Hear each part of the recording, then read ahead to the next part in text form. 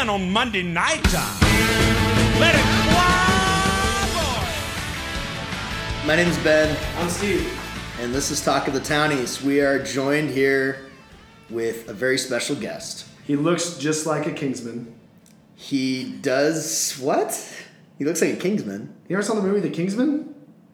Is that the one where it's all the retired superheroes? Nope, that is the League of Extraordinary Gentlemen. Okay, because he's not very old. Yeah. He's a young guy. This is the kids' version of that. He's a young He's buck. somewhere between Spy Kids and League of Extraordinary Gentlemen.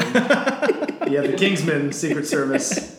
John Kurtz. John Kurtz. Kurtzy. Kurtzy's back. That's a first. I guess I'll take it as a compliment. It is. Yeah, it's not. good. I'm just kidding. Of course it is.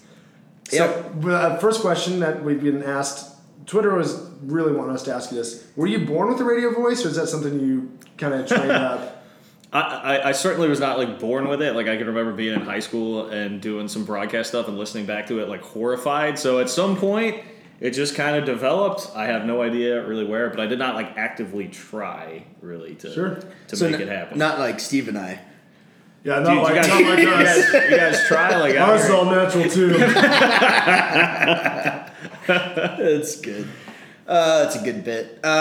Okay, so when you are thinking about this time of the year, what goes through your mind as far as like what's your pregame, like before that first game, what's your like prep work look like for like football season? Dude, like I worked straight until I got here. This is what, like 8:30? I worked straight until I got here. These days are getting long now. It's a ton of stuff because we got like Power Cat game day to start getting ready for. We got like imaging stuff for that. We've got some new stuff this year with that. Things have changed a little bit, so that's been extra work. I'm getting ready for Manhattan High football, which is a big part of what I do. I'm going to be on the Jumbotron the first game of the year this year, filling in for Smoller with that stuff. So I got that on my plate. Like it gets nuts. So it's every day right now is pretty jam packed. Like, we're talking 10 to 12 hour days. So it's a lot of stuff like that. And then I got to do the 2 hour show every day. So it's good. It's always like a double edged sword. I always take a trip like in the middle of August. I come back and it's like, all right, I got to get back to work, but it's good. I mean, I like doing it, but it can be a pain in the ass. It's intense. It's intense. Yes, it's very intense. It's very intense. Well, obviously we have you on today to talk about Manhattan High's football season. What's it looking like for the Indians there? Wait, Are they still the Indians? I heard they changed it. They're the Indians. There's like a committee that's looking into whether or not they're going to change it. For some reason I thought it was like closer this summer than normal. They were supposed to have a vote, right? But then when they got down to that point, they decided to just form a committee to look into it for the next couple of years or something like that. So it hasn't happened. I doubt that it's going to happen. Indians, they got to replace their quarterback, Ian Trapp. He's a very good player, 2-time All-League player. That's going to be tough. But they just reload. We know the Manhattan Indians. They reload. They do not rebuild. Yes, they reload. The other thing, I guess, while you're here, we might as well talk about some K-State football. Yeah, sure. I didn't know if you prepped for that at all or not. Yes, I was told there were rosters. I was told someone printed rosters. Yes. Give us like a one paragraph version of what you expect this season from your Kansas State Wildcats. Should be good, man. They should be good. Remember last year talking with Dana Dimmel, the one time we get to talk to assistants, which is at Media Day in August, and he was saying, hey, before the 2016 season, we stay healthy, like we can be good, but I tell you what, next year is like when we could be really, really good. And I mean, especially on offense, like they are so loaded with depth at every position. I think a lot of times you think of K-State being sometimes the ones can match up across the board, across the league, but you start losing guys to injuries as the season goes on, which we know always happens. That's when you get into some trouble. I mean, I think they've got quality depth on the offensive side of the ball. Defense, there are enough question marks to make you nervous, but I think the offense will be better enough that it's going to offset some of what you lose on defense and have to do there. I think the expectation should be competing for that Big 12 championship game. Like the fact that there is a Big 12 championship game this year really helps out. I know about Oklahoma State being really good, but the expectation should no doubt be that K-State competes all year to be in Arlington for that thing. All right, that is exciting. I feel good. I'm ready. So when you think about like that game for a school like Kansas State to me, it does kind of seem like an opportunity because now you've gone from having to be number one and having to get your tiebreakers and be the undisputed kind of champ to now you just got to get into the top two. And if you can get into the top two, then you always got a chance. Like we found out in 2003 or 1998, you just have to get to the game and then anything can happen. How dare you? Well, look, man, we're definitely, I mean, I am as high on the team as anybody, but we're not 1998. Like, we're not, preseason I'm just top saying, 5. why are you even saying those numbers in a row next to each other? I just, it needs to be brought up sometimes. Yeah, I think my expectation, nobody asked, but I'll give it. I thought we would be going to the Big 12 championship, and from then on, I don't know what to expect. I mean, so many injuries come into play when you're looking at 3 teams who should all be the best or could be the best in the Big 12. Got 2 new head coaches at different schools, rather. And then Oklahoma obviously has their new coach, so who even knows what to expect with him. But I feel like we're going to make the Big 12 championship game, and then we'll see what happens from there. The problem is, like, the one thing that's a tough hang-up to get over, and I don't know how much you buy into this aspect of it, like the history of it, but you figure you probably need to beat one of Oklahoma here in Manhattan or Oklahoma State and Stillwater to get there, right? Well, last time you won in Stillwater was 1999. Last time you beat Oklahoma here in Manhattan was 1997, I believe. So it's been a long time since that has happened. Now, you've had some good teams and some good games. I mean, 2011, really every time they go to Stillwater, they feel like a big underdog and they play a pretty close game. Right. Cody Cook, even the last time that they were there. But that's a tough, I think, mental hurdle at least to get over and think, all right, well, they can go ahead and do that. This is going to be a good team, but those should be big-time battles, man. I mean, that would be tough. I think I saw a stat once about Snyder's record against, like, first-year head coaches is just insane. Like, I think it's, like, undefeated or maybe 1 loss. But I really feel like it was undefeated. And that's the only reason that I have confidence in beating OU here for the first time since 97, like you were saying. I can understand that. Like, Oklahoma, I don't know if this will work in their favor or not, but their road schedule this year, they have to go to Ohio State. They come here. They go to Stillwater. So they have a hell of a road schedule. And maybe they get beat down by that at some point. I'm trying to remember exactly when that game is. Is that like late October when they come here? But maybe that gives you some hope. And it was Bob Stoops was really the guy that seemed to have Snyder's number for the most part. Outside of a couple glaring examples, 2 of which in Norman were fairly fluky. If we're being honest, in case they won there in 12 and 14. Well, like, oh God, 12 you had Blake Bell like fumbling out of the Belldozer, and you had a scoop and score. 14 there was Honeycutt missed like a field goal, an extra point. Morgan Burns had an interception in the end zone. Yeah, just weird stuff. Right. Danzel McDaniel had a 1-yard pick six. Yes. So there was some weird stuff happening in those games. So yeah, I think that does make a difference. Like, you can say all you want, Lincoln Riley's been there and just the offense will continue to run, but at some point this season, you'd have to figure they're going to suffer because of not having an experienced head coach. Maybe that happens to be Manhattan. Yeah, I mean, we're really testing, I think, in a lot of ways, some of the programs that are at the upper echelon having basically the guy playing the season mode like on NCAA, because we literally have, Texas Tech playing video game offense, just throwing it all over the place. And I think we're going to see something pretty similar to that, at OU this year. You can just cue the laughter, but KU is basically going to try to do the same thing. And, we're going to really see some of that offense just be a little more widespread in the league. TCU and Baylor maybe are dialing it back a little bit, but I think that OU going to that kind of format again, without Stoops' kind of more conservative play calling, in terms of wanting to run the ball. I think that could be a real challenge, because for us, I think the biggest challenge is the front seven and getting pressure on the ball. And we've had to kind of create pressure in the past with blitzes and stuff. And I think that's the biggest challenge for us into this season is what can we do? Secondary, I think you hope is going to be really great, but when you got to cover 4 or 5 guys, it's less sometimes about covering and more about if you can disrupt up front. Well, it's interesting you bring that up. So we went through the other day, there was a quote we had from Tom Hayes at Media Day where he said, you guys, as in the media, always paint us as this bend but don't break defense that's so... And I think people got really scarred by that in 2015 when there were so many injuries in the secondary, and they couldn't do anything but just get toasted. I went back and looked at the numbers. I don't have them all in front of me, but I was looking at sacks, tackles for loss, and turnovers, which I would classify as, if you're going to talk about an aggressive defense, you're going to be pretty good in those categories. Whether it means you have to blitz to do it or not, that's how I would quantify it.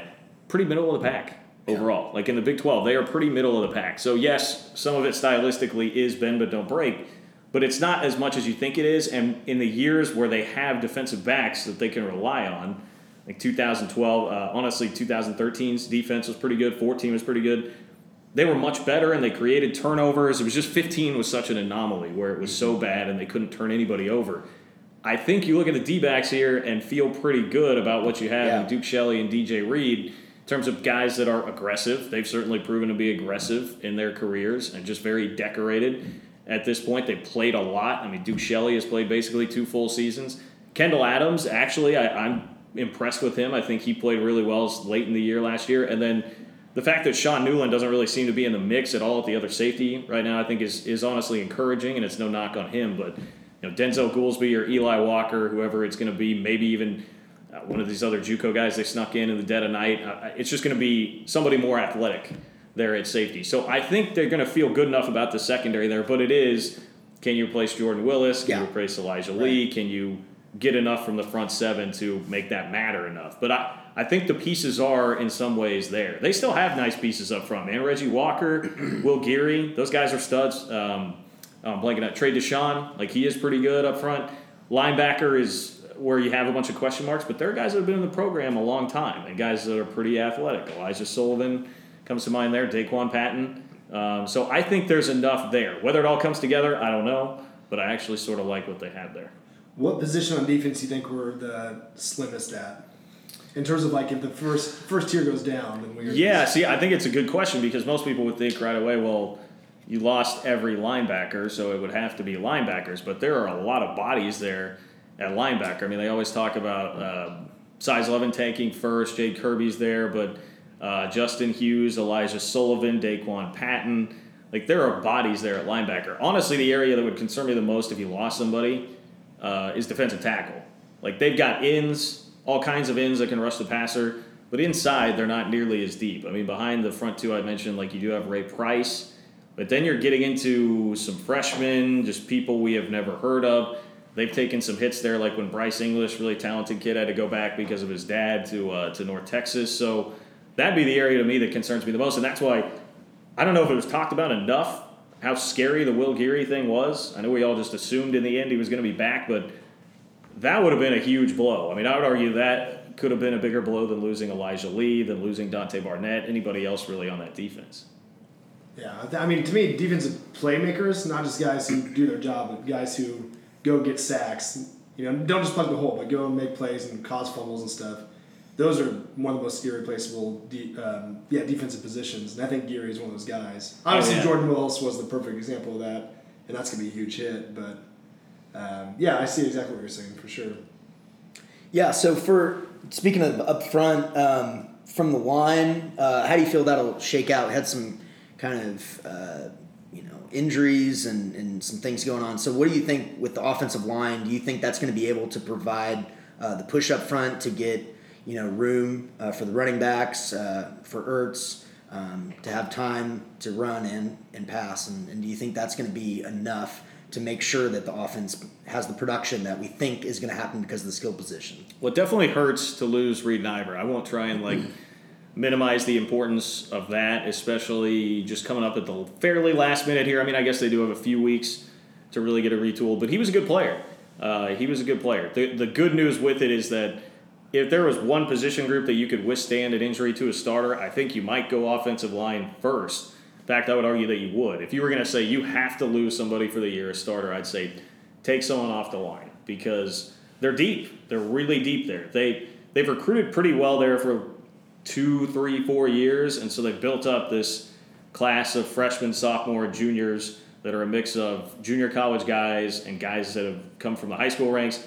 that are all pretty ready to play and I think are all pretty good. And then on top of that, I know this is one of the more tired narratives maybe about the football team, but I do think there's a lot of truth to it. Charlie Dickey can take just about whatever you throw to him on the offensive line and make a competent, at least, and typically a good offensive line out of it. I mean, they've had some years where they've struggled to run the ball, like in 2014, but I think that was more attributed to what they had at running back. Now they've got weapons there. I think, like Adam Holtorf, once he gets up and going, give him a couple weeks, I think he'll be all right. I don't think it'll be all that big of a deal. So I am pretty darn confident in what they have on the line.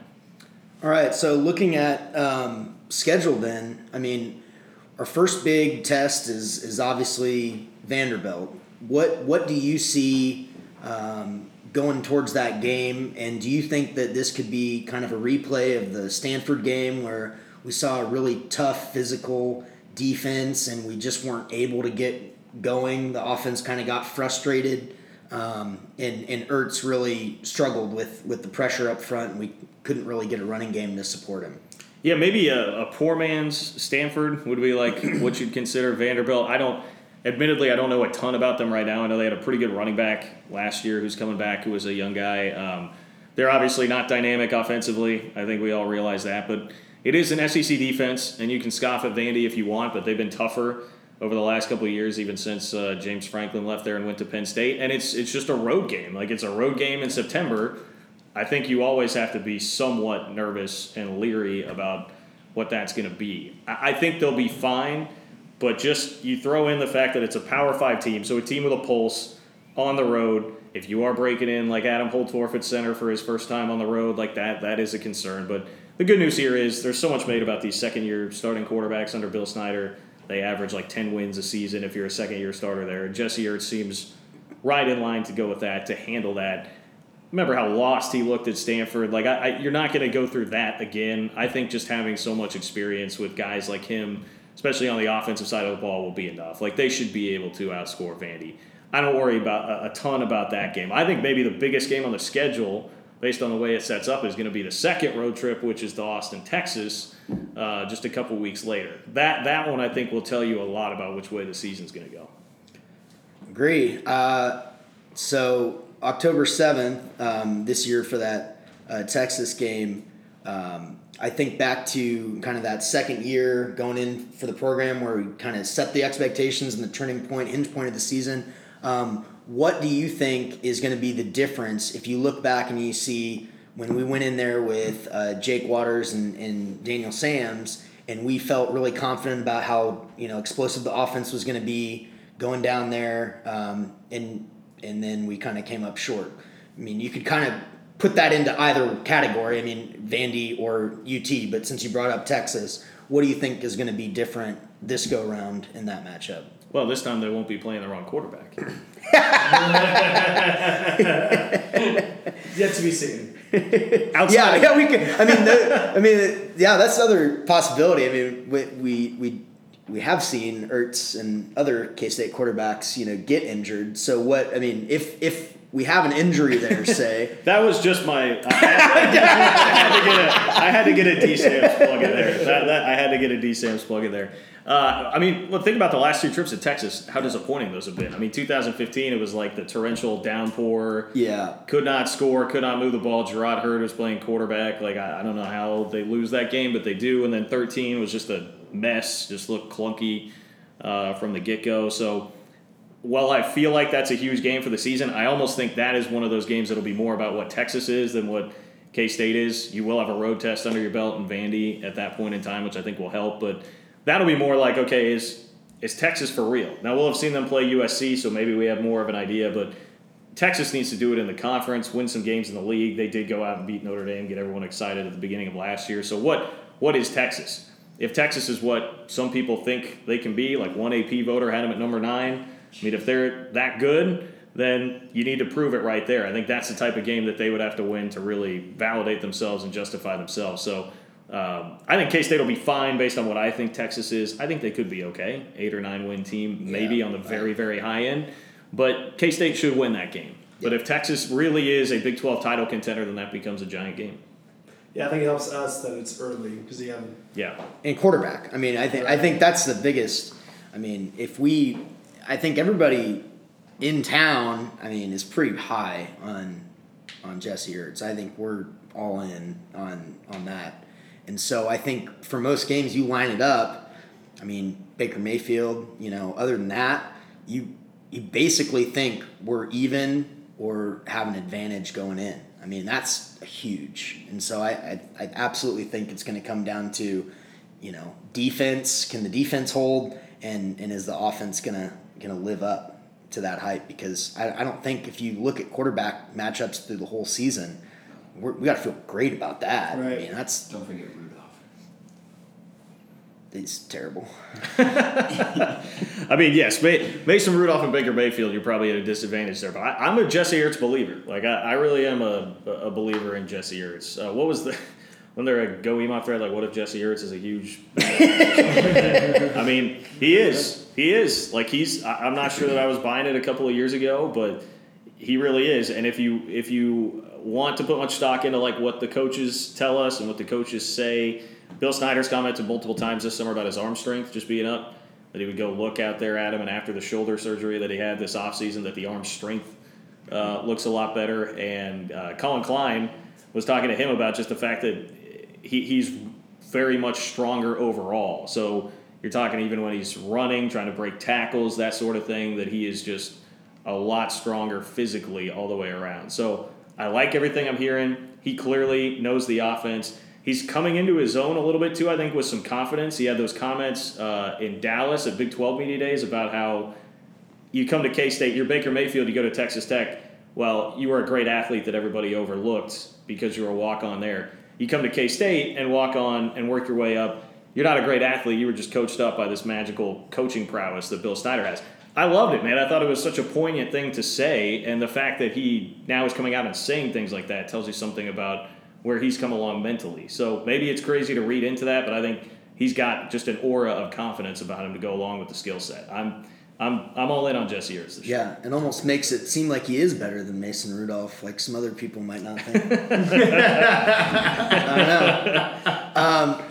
So, okay, let's get into some numbers. I know, kind of just ballpark it here. Who do you think has the most carries at running back, and who has the most touchdowns? Oh, that's a great question, man. God, those are great questions, and I cringe because I spent half of last year, me and Cole Manbeck, just bitching and moaning about the lack of Alex Barnes carries. God, I hope it's Alex Barnes that has the most carries, but couldn't you see it being Justin Silman?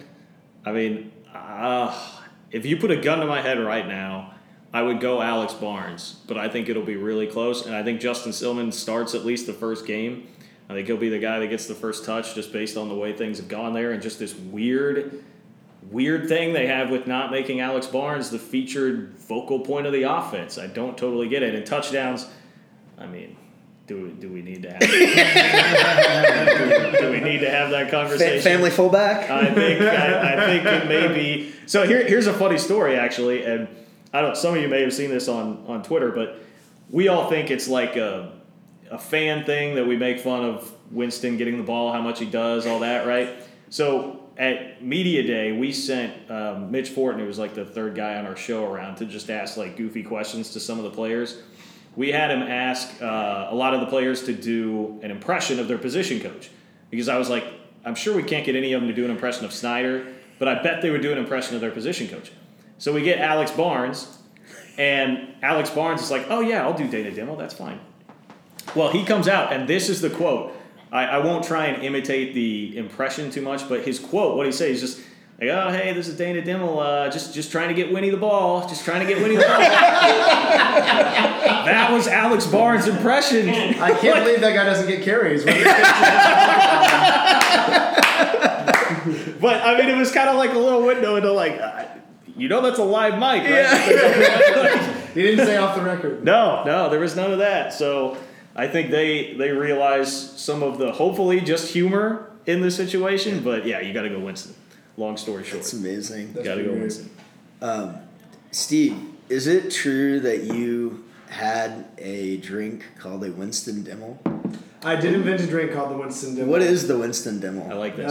It was comparable to Sazerac, just mostly because I laced.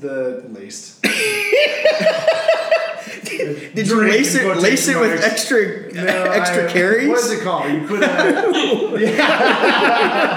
you put absinthe around the glass. Is that lace? I feel like the word is lace. I can't think of another one. Then the drink was. I don't think lace is a good term for it. Come up with a different term. I don't think laced is what people want. It's laced with. That's not a good selling point, Steve. Come up with a different term for it, even if that's true. You loved that drink. I did, but I would not. I would have been more skeptical if you said, "Well, it's laced with," as like your first sentence describing it. It's lined. We'll call it with lined. There you go. Okay. That's better. You know, lined old with. noodle wasn't working that well today. Absinthe. It was kind of like I said, which is like the yeah. And then somehow Scotch was involved, which sounds ridiculous now in my more mature years as I think about what this drink was, but there was also cherry in there. That's all I remember about this drink. Yeah, but Winston Dimmel sounds like a very old man who Yes. smokes a pipe and reads large books. And that's what I pictured this man drinking. Let me settle down here with my Winston Dimmel. Kurtz, what new name should we get used to hearing a lot? Ooh, that's a good question. Does a new name as in somebody that just arrived, or new name as in somebody that just hasn't played? Hasn't played. I think the guy that I would say is the safest bet, like the one I feel safest saying here, would be Trent Tanking. Mm-hmm. It's a weird situation that you're a guy that's sat around your entire career, and then as a senior, everything's wide open. All of a sudden you're a captain. All of a sudden you're a starter. All of a sudden you're like the leader of this group of linebackers that hasn't played at all. He looked pretty good against TCU when he got thrown in there at the end of the year last year. So I think that gives you some hope. Initially, I had the same thoughts. Probably a lot of people did question marked his athleticism, but they've been able to make guys like that pretty solid players. Like Jonathan Truman comes to mind as a really good blueprint, I think, for what you hope Trent Tanking is. I mean, he's a guy, I think he had a 100 tackle season. I mean, he was a solid player. Like, that was not Alex Rebeck out there. I think you hope that it's more Jonathan Truman than Alex Rebeck. But even like Blake Slaughter. Blake Slaughter is another guy that I always question whether or not he was athletic enough really to do it. And he had a pretty good 2013 when all of a sudden he came on as a senior. So I think he's the guy that I would put in Penn. Like pencil, Eli Walker, I mean, they seem to really like him at safety. I had thought maybe Carlos Strickland at receiver. I tell you what, at receiver, one name I might throw out there is Isaiah Harris. I think Isaiah Harris has a chance to actually do some things that get him the ball in space. He's just lightning quick. So there's a couple names for you, but take Trent Tanking to the bank. Sure thing. Okay, we're gonna have a little time travel, transport in time. We're gonna pretend like there's a 2:30 ABC game against Oklahoma. It's big game. Can I get Keith Jackson on this one? Okay, but it's interesting you bring that up because we're not actually going to get Keith Jackson. We're going to go with another retiree headed out to Vegas. A little different than old Keith. Yes. We're talking, of course, about Brent Musburger. Right. So who is going to be if we were like in this setting and we got this big 2:30 game against Oklahoma? Who's going to be the guy that Brent would say, "There's that man again"? Like, who's going to be the guy that's like making the big plays to win us a big game, offense or defense? Can I give a guess? I want to say Byron Pringle. Well, okay, I won't even put qualifiers on it. But yeah, who's going to be the guy? Like, remember when Teddy Sims was like the guy in the 2003 Big 12 Championship game, and Brent was just like losing it, and Teddy's running along the sideline, showing the ball to like the Stoops brothers, and like flipping them off probably, or smoking a cigarette. I'd go, Pringle is good. Like, I think Pringle has that capability. I'd say if you're going offense, him or Barnes. Like, I think those are the two guys with game-breaking ability on offense. There are a lot of really solid pieces and solid players. But if you're talking about guys that can change the game, it would be those two. Like, maybe Jesse Ertz. Maybe Jesse Ertz qualifies there too. But skill position, Pringle or Barnes. And on the other side, Reggie Walker, man. I think you're talking high ceiling guys on the defensive side of the ball. I think you're looking at Reggie Walker getting after the quarterback. I can remember when he was being recruited, there was like supposedly an Oklahoma offer late in the thing, and they still got him in. And then he was on the travel squad his freshman year, and I kept hearing good things when you'd ask people about him. And then he just burst on the scene last year. I think he's going to be a monster. The question to me is whether or not he goes through like a year of adjustment without Jordan Willis. So maybe you have to wait, but I'm really high on Reggie Walker. That's another name I'd throw out there. Who's yours, Ben? I would say I mean I always like the swaggy corner, so I would say maybe Duke Shelley, maybe you go Reed, but I think either one of them is like in a good position to have like a good pick six. That would be nice. No, hey, speaking of your boy Mason Rudolph, he only threw 4 picks the entire year last year. One of those was a pick six to Duke Shelley. Yeah. So, there you go. That's a pretty good stat. All right, so let me give it a scenario for you. You tell me how likely it is from 1 to 100. What are the chances that Bill Snyder has a leave of absence for his health, and he has to have Sean Snyder step in to coach for over 1 game? If you would have asked me this in June, I would have said maybe 50-50. Now I would say 25. Okay. 25. That's pretty high on the radar still. Yeah, maybe that's a little high, like 20-ish. 20-ish, if I can amend that, 20-ish. I don't think it's likely, but it's like one of those things, who knows? I mean, like cancer, you never really know, and you never know what kind of toll it's going to take on everybody. So I think it's less likely now. Sure. Back a couple months ago, I think it was a much higher possibility. Yeah. My other question I had was, at the end of the year, if we go through coaching search, what are the chances that we have Levitt or Venables versus the field? Which one's more likely? I would say, oh boy, so I don't get Sean and Levitt or Venables? Nope. Oh man, that makes it tough. That makes it really tough. I'll be honest with you right now, because of Sean, I think I'd go the field. But you heard me have to pause there. Like, I think Levitt was Curry's guy for sure. I mean, I think he had come around to him. And then Venables, I don't know. Venables is like that weird. It's just such a weird situation. I love Brent Venables. I would love for him to be here. I do have some questions as to why I wanted him really bad back in 2006, 5-6, and he still hasn't become a head coach since then. There's also like the weird rumors about whatever it was that he did here that might prevent him from being a coach. Or didn't do here. Or didn't do, allegedly, whatever I can do to cover my tracks there. But, I mean, I think they would entertain that depending on what people say. I feel like Bill is going to have a much, much larger say in this than with the previous regime, which is not telling you likely anything that you didn't know already. But I think Bill is going to have a heavy, heavy influence this time, especially if it comes at the end of this year. So I'll go Sean. I'll just play it safe. I would go with the field.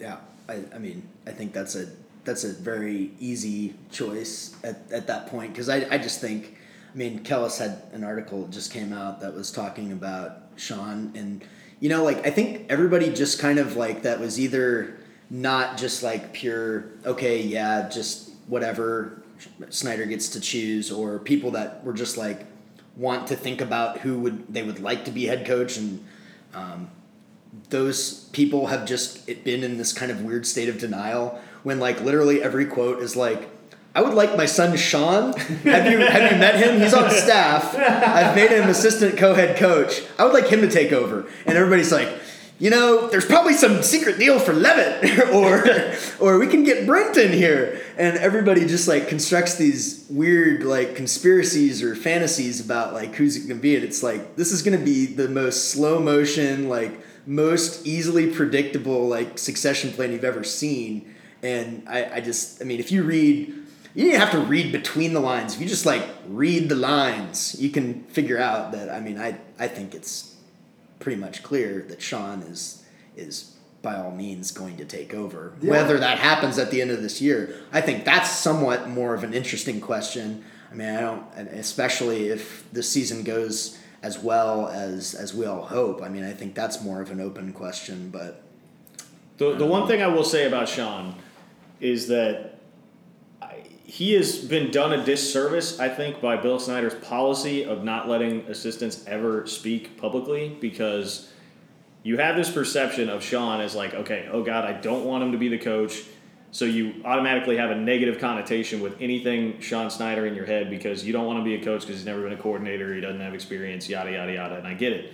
But if you sit down and talk to Sean, I mean, there's a lot of the assistant coaches I love talking with, but he is a cool guy. Like, he's just a cool dude, and he really pushes for a lot of the things that the players want to try and enhance some of the experience there. He's gotten some different music in practice, as weird and silly as that sounds, but I don't know, man. Do you want to be sitting there listening to like Aerosmith and AC/DC all day in practice, like the Snyder soundtrack? So yeah, you know, he helps. He helps with some stuff like that I think people don't realize his role in doing that. And he's just a very likable guy. But so many people have a negative perception of him because when have you ever heard Sean Snyder talk? Like, we talk to him once a year, and we'll get him maybe once or twice for an interview, and that's it. So I think if he were more accessible throughout his career, people would be more open to it because he'd be more likable. And it's a pretty simple concept there. So I think he's been hurt by that. Now, having said that, the reason I would still be against him probably being the guy at head coach is because if you go hire Brent Venables or you hire Jim Leavitt, what are the odds of Sean Snyder staying on as director of football ops and special teams coach and basically doing what he's doing now? I think they're really, really high. And then, so then you got both. So then it's not only that, but those other two guys can recruit or have better leverage to recruit. And I don't feel like Sean Snyder's going to have that ability to recruit. So let's say they don't work out 3 years later, and then you can hire Sean with better recruits for him to work with than the other way around. Also, recruiting a staff. I mean, I think you'd be more confident in – not that Sean's not highly respected, because I do believe that he is, but I think if you got one of those guys, they could – likely bring in a more talented staff. Well, they've just been around more, too, to make more connections. Right. They've been different places. Place, Leavitt's been all over the place. Right. Yeah. Yeah. So that's where I go with that. But I agree. What else are we going to talk about tonight? Have you seen Mark Mangino on Twitter lately? Keeps on wood? Yeah. That keeps on wood.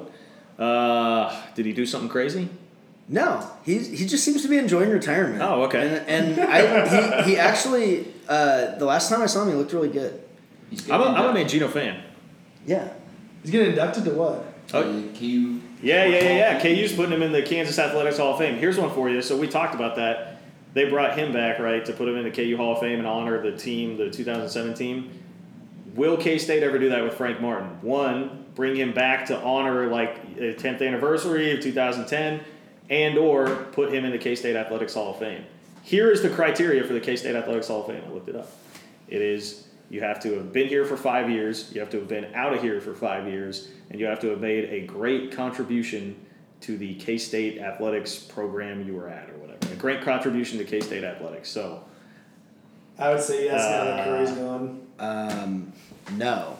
But I also don't, I think an easier one would be like, retire Jake Pullen's jersey number. That seems like a real slam dunk. Or Mike Beasley. If you pardon the pun. American. He couldn't dunk. But no, I think, I think that's a no because would Frank want to? I think Frank likes a lot of people in Manhattan, but I don't think he has a lot positive relationships with people at Kansas State. But it was Curry. It was Curry though. There's plenty of people that worked for John Curry still in K-State athletics department. But I think his relationships with most people were really pretty good outside of one. Okay. I do believe that. Okay. You get in a good position to know. I just don't think, if you're Frank Martin, what's your motivation to come back to yes, people will love you, but there's also a lot of people that don't like Frank. Shocking as it is. Yes. There's a lot of people that don't really like Frank. A lot of people like Jake Waters. No, but seriously, you're trying to press all my buttons here. I just can't. I don't know. It's hard for me. It is absurd that we do this, but here's a question: have we retired or done the same thing as Lon Kruger's done it? So Lon Kruger is in the Hall of Fame.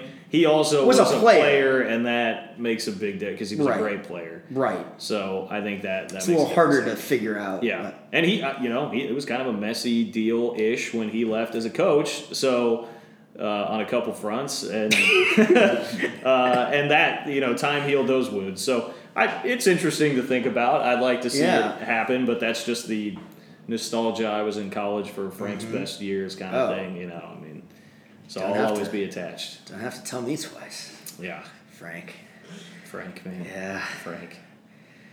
So, how about K-State basketball? No, God. Well, you want my one take on K-State basketball right now? They are going to have, believe it or not, after all this talk about the core of guys that we've been waiting for this core of Dean Wade, Barry Brown, Kamau Stokes, whatever, to get another year of experience. We're waiting for that. There's so much experience. Well, ta-da! Here they are as juniors, and there's going to be 8 new players on this team. 8 players that have never touched a Big 12 floor on the team. So it'll literally be this group that has played a ton of minutes and 8 players that haven't. Now I'm talking like if you're going with Jara, who didn't play last year, but all the newcomers, it's such Bruce Weber basketball to have 8 newcomers all of a sudden playing. What about the X Factor? Yeah, so there's 4. There's 4 guys. Yes, there's 4. Stokes, Brown, Wade, X, and then your guess is as good as mine. Yeah. So if you can't tell, I'm not real high on that necessarily. Okay. All right. Not real high. Fair enough. So here's a question, guys. Who has a better season, K-State football or K-State basketball?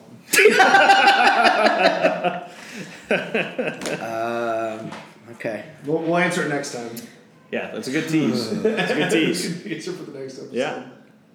All right, so final. We'll stop talking about basketball. Nobody cares about. If you go back and we talk about football, let's talk final record.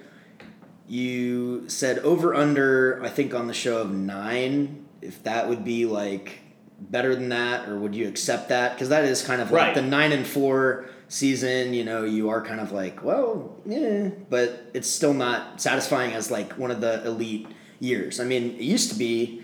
Was a time when 11 wins was the benchmark of a true like K-State elite season. So where do you think in terms of like expectations, is it 9 wins is like where you set it realistically, and then like 11 is like everybody's super pumped, or where do you do it? You have the extra game. That's the other kind of thing. Right. And like if you're playing in the Big 12 title game and a bowl game, like.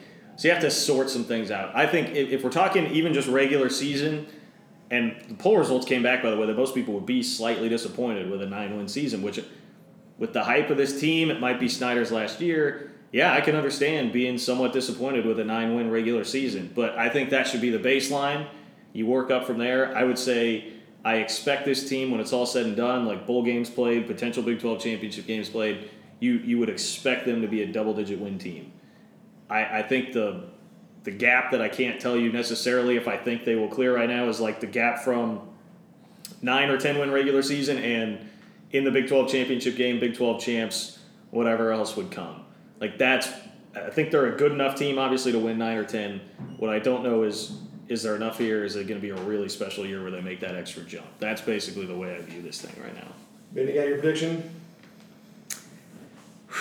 I honestly, I have never been more like excited and kind of uncertain, because I think as K-State fans, we're so programmed to, you know, even though we're so close to the team, we do kind of buy in on some of that hype of like, we are always going to be the underdog. We're always going to, you know, have to scrap it out and do it. And so, I mean, after 98 and 2012, I don't know if my heart's ready to fully commit to loving at that level. I just got to see it, and I will love it when it's happening. But I don't know. I'm just gonna say I don't know. I think that I'm kind of where Kurtz is with like 9, 10, 11. That sounds great. I'm interested in all of that. Well, let me give you my prediction I've been giving since everybody was being excited about the season. Based on 2012 and 1998, we go 11-1 in the Big 12, or the regular season, lose the Big 12 championship game, lose our bowl game, so we end up at 11-3. Thanks, Steve. That sounds terrible. It's not a horrible prediction. I mean, I can see the logic in that for sure. Wait, which one are they winning? Oklahoma or Oklahoma State? I think we win Oklahoma. Okay. Yeah, I mean, if you're telling me now that that's how it has to be, I mean, I guess were we predicting what we wanted to happen, or were we predicting what we thought was going to happen? Well, Steve, I'm just saying that I guess, you know, 10 years on, like I would be okay with that, but in the year I would hate that so much. That would mean we start out 10-0. Who are probably lose to Oklahoma State, lose 2 weeks later in the Big 12 championship. That's what I see happening, man. That would really. That would not be good. I mean, imagine 2003 season where you get the losses out of the way early. Right. Also at the end, but you have the Big 12 title. I mean, like that's like where you're like, okay, yeah, 4 losses, whatever. We won a Big 12 title. I mean, I think that's the kind of season where you're like, okay, like we go drop a game at Vandy, we lose 2, but we have like tiebreakers somehow, and then we win the title. Yeah, sign me up. That would be great. Or even like two losses in the regular season with the title because we lose at Vandy. Right. That would be fantastic. And then if we lose in the bowl game, so be it. But like if you're talking about we are on the precipice of like a college football playoff appearance and then we just completely just blow it. I don't know, Steve. That doesn't sound good at all. What the hell are we? I thought we were predicting what was going to happen. Now Steve, we can speak things into existence in this room. You know that? It happens. We can't be messing around like that. I'm on the record saying what's going to happen this season. Oh. Okay, well. Ben, neither of you two are. Neither of you guys gave 100%. Steve, we're scared. We don't want to talk about it. I'm admittedly wishy-washy about that. I am refusing to go like balls to the wall, all-out prediction. I will give you general thoughts, but that's where I'm at right now. I am so uncomfortable. I don't like talking about this stuff, guys. It's not fun. I don't like it. When you start talking about things like that, Steve, it makes me so uncomfortable. You talked about I do not like like it. 17 times tonight. Steve, that happened in the past. Yeah. It was only 19 years ago. 1998 is still with me, by the way. Yeah, it will never, ever leave. Oh my God, I was there. 1998. I was there. Christ. Maybe predict us going 11-3 this year. I was there. Well, on that note, would somebody say something positive before we? Yeah, we ended with big like a basketball discussion. Well, we went succession, basketball discussion, and then like the worst possible scenario. Cats are probably going to win double-digit games this year. Hey! All right. We did it. I'll put the fight song there at the end or something. Yeah, there you go. Well, see you guys next time, or talk to you guys next time. Can I throw in a shameless plug here real quick? Oh yeah. Yes. Oh yeah. About, you should listen to the game on KMAN 93.3 FM or 1350 AM from 4 to 6 every day. You can also get it on the same place you're likely getting this, the Apple Podcast Store. Search the game KMAN. Yeah, and so you talked about doing Wildcat pregame. What's the new thing besides doing the highlights for Brian Smoller? Are you doing something else? Well, so secret project? PowerCat Game Day is going to be a little bit different. It'll be a 3-man panel. It'll be myself, Corey Dean, and Cole Manbeck. We are pseudo-replacing Stan Weber with a taped segment with someone who used to be on the show. I will say it that way. Oh, Kurtz, you were giving dad jokes on the game today. Right? I was, yeah. Can I give you 3 dad jokes for me? Yes, I love dad jokes. What do you call a deer with no eyes? I do not know. No idea. Okay, yeah. Why do cows have hooves instead of feet? I don't know. Because they're lactose. Okay, good. What did the pirate say on his 80th birthday? I don't know. I feel like I've heard that one. Aye, matey. Come on. I know you want to laugh. We should have ended this earlier. No, we're ending on a positive note of dad jokes. There's no better way to end a podcast. I learned it from the game. Yeah, you did. You guys want more dad jokes? Listen to the game. Yeah, well, Tyler Dryling's got plenty of them. All right. All right, we need off the record. Okay. I'm turning it off right now.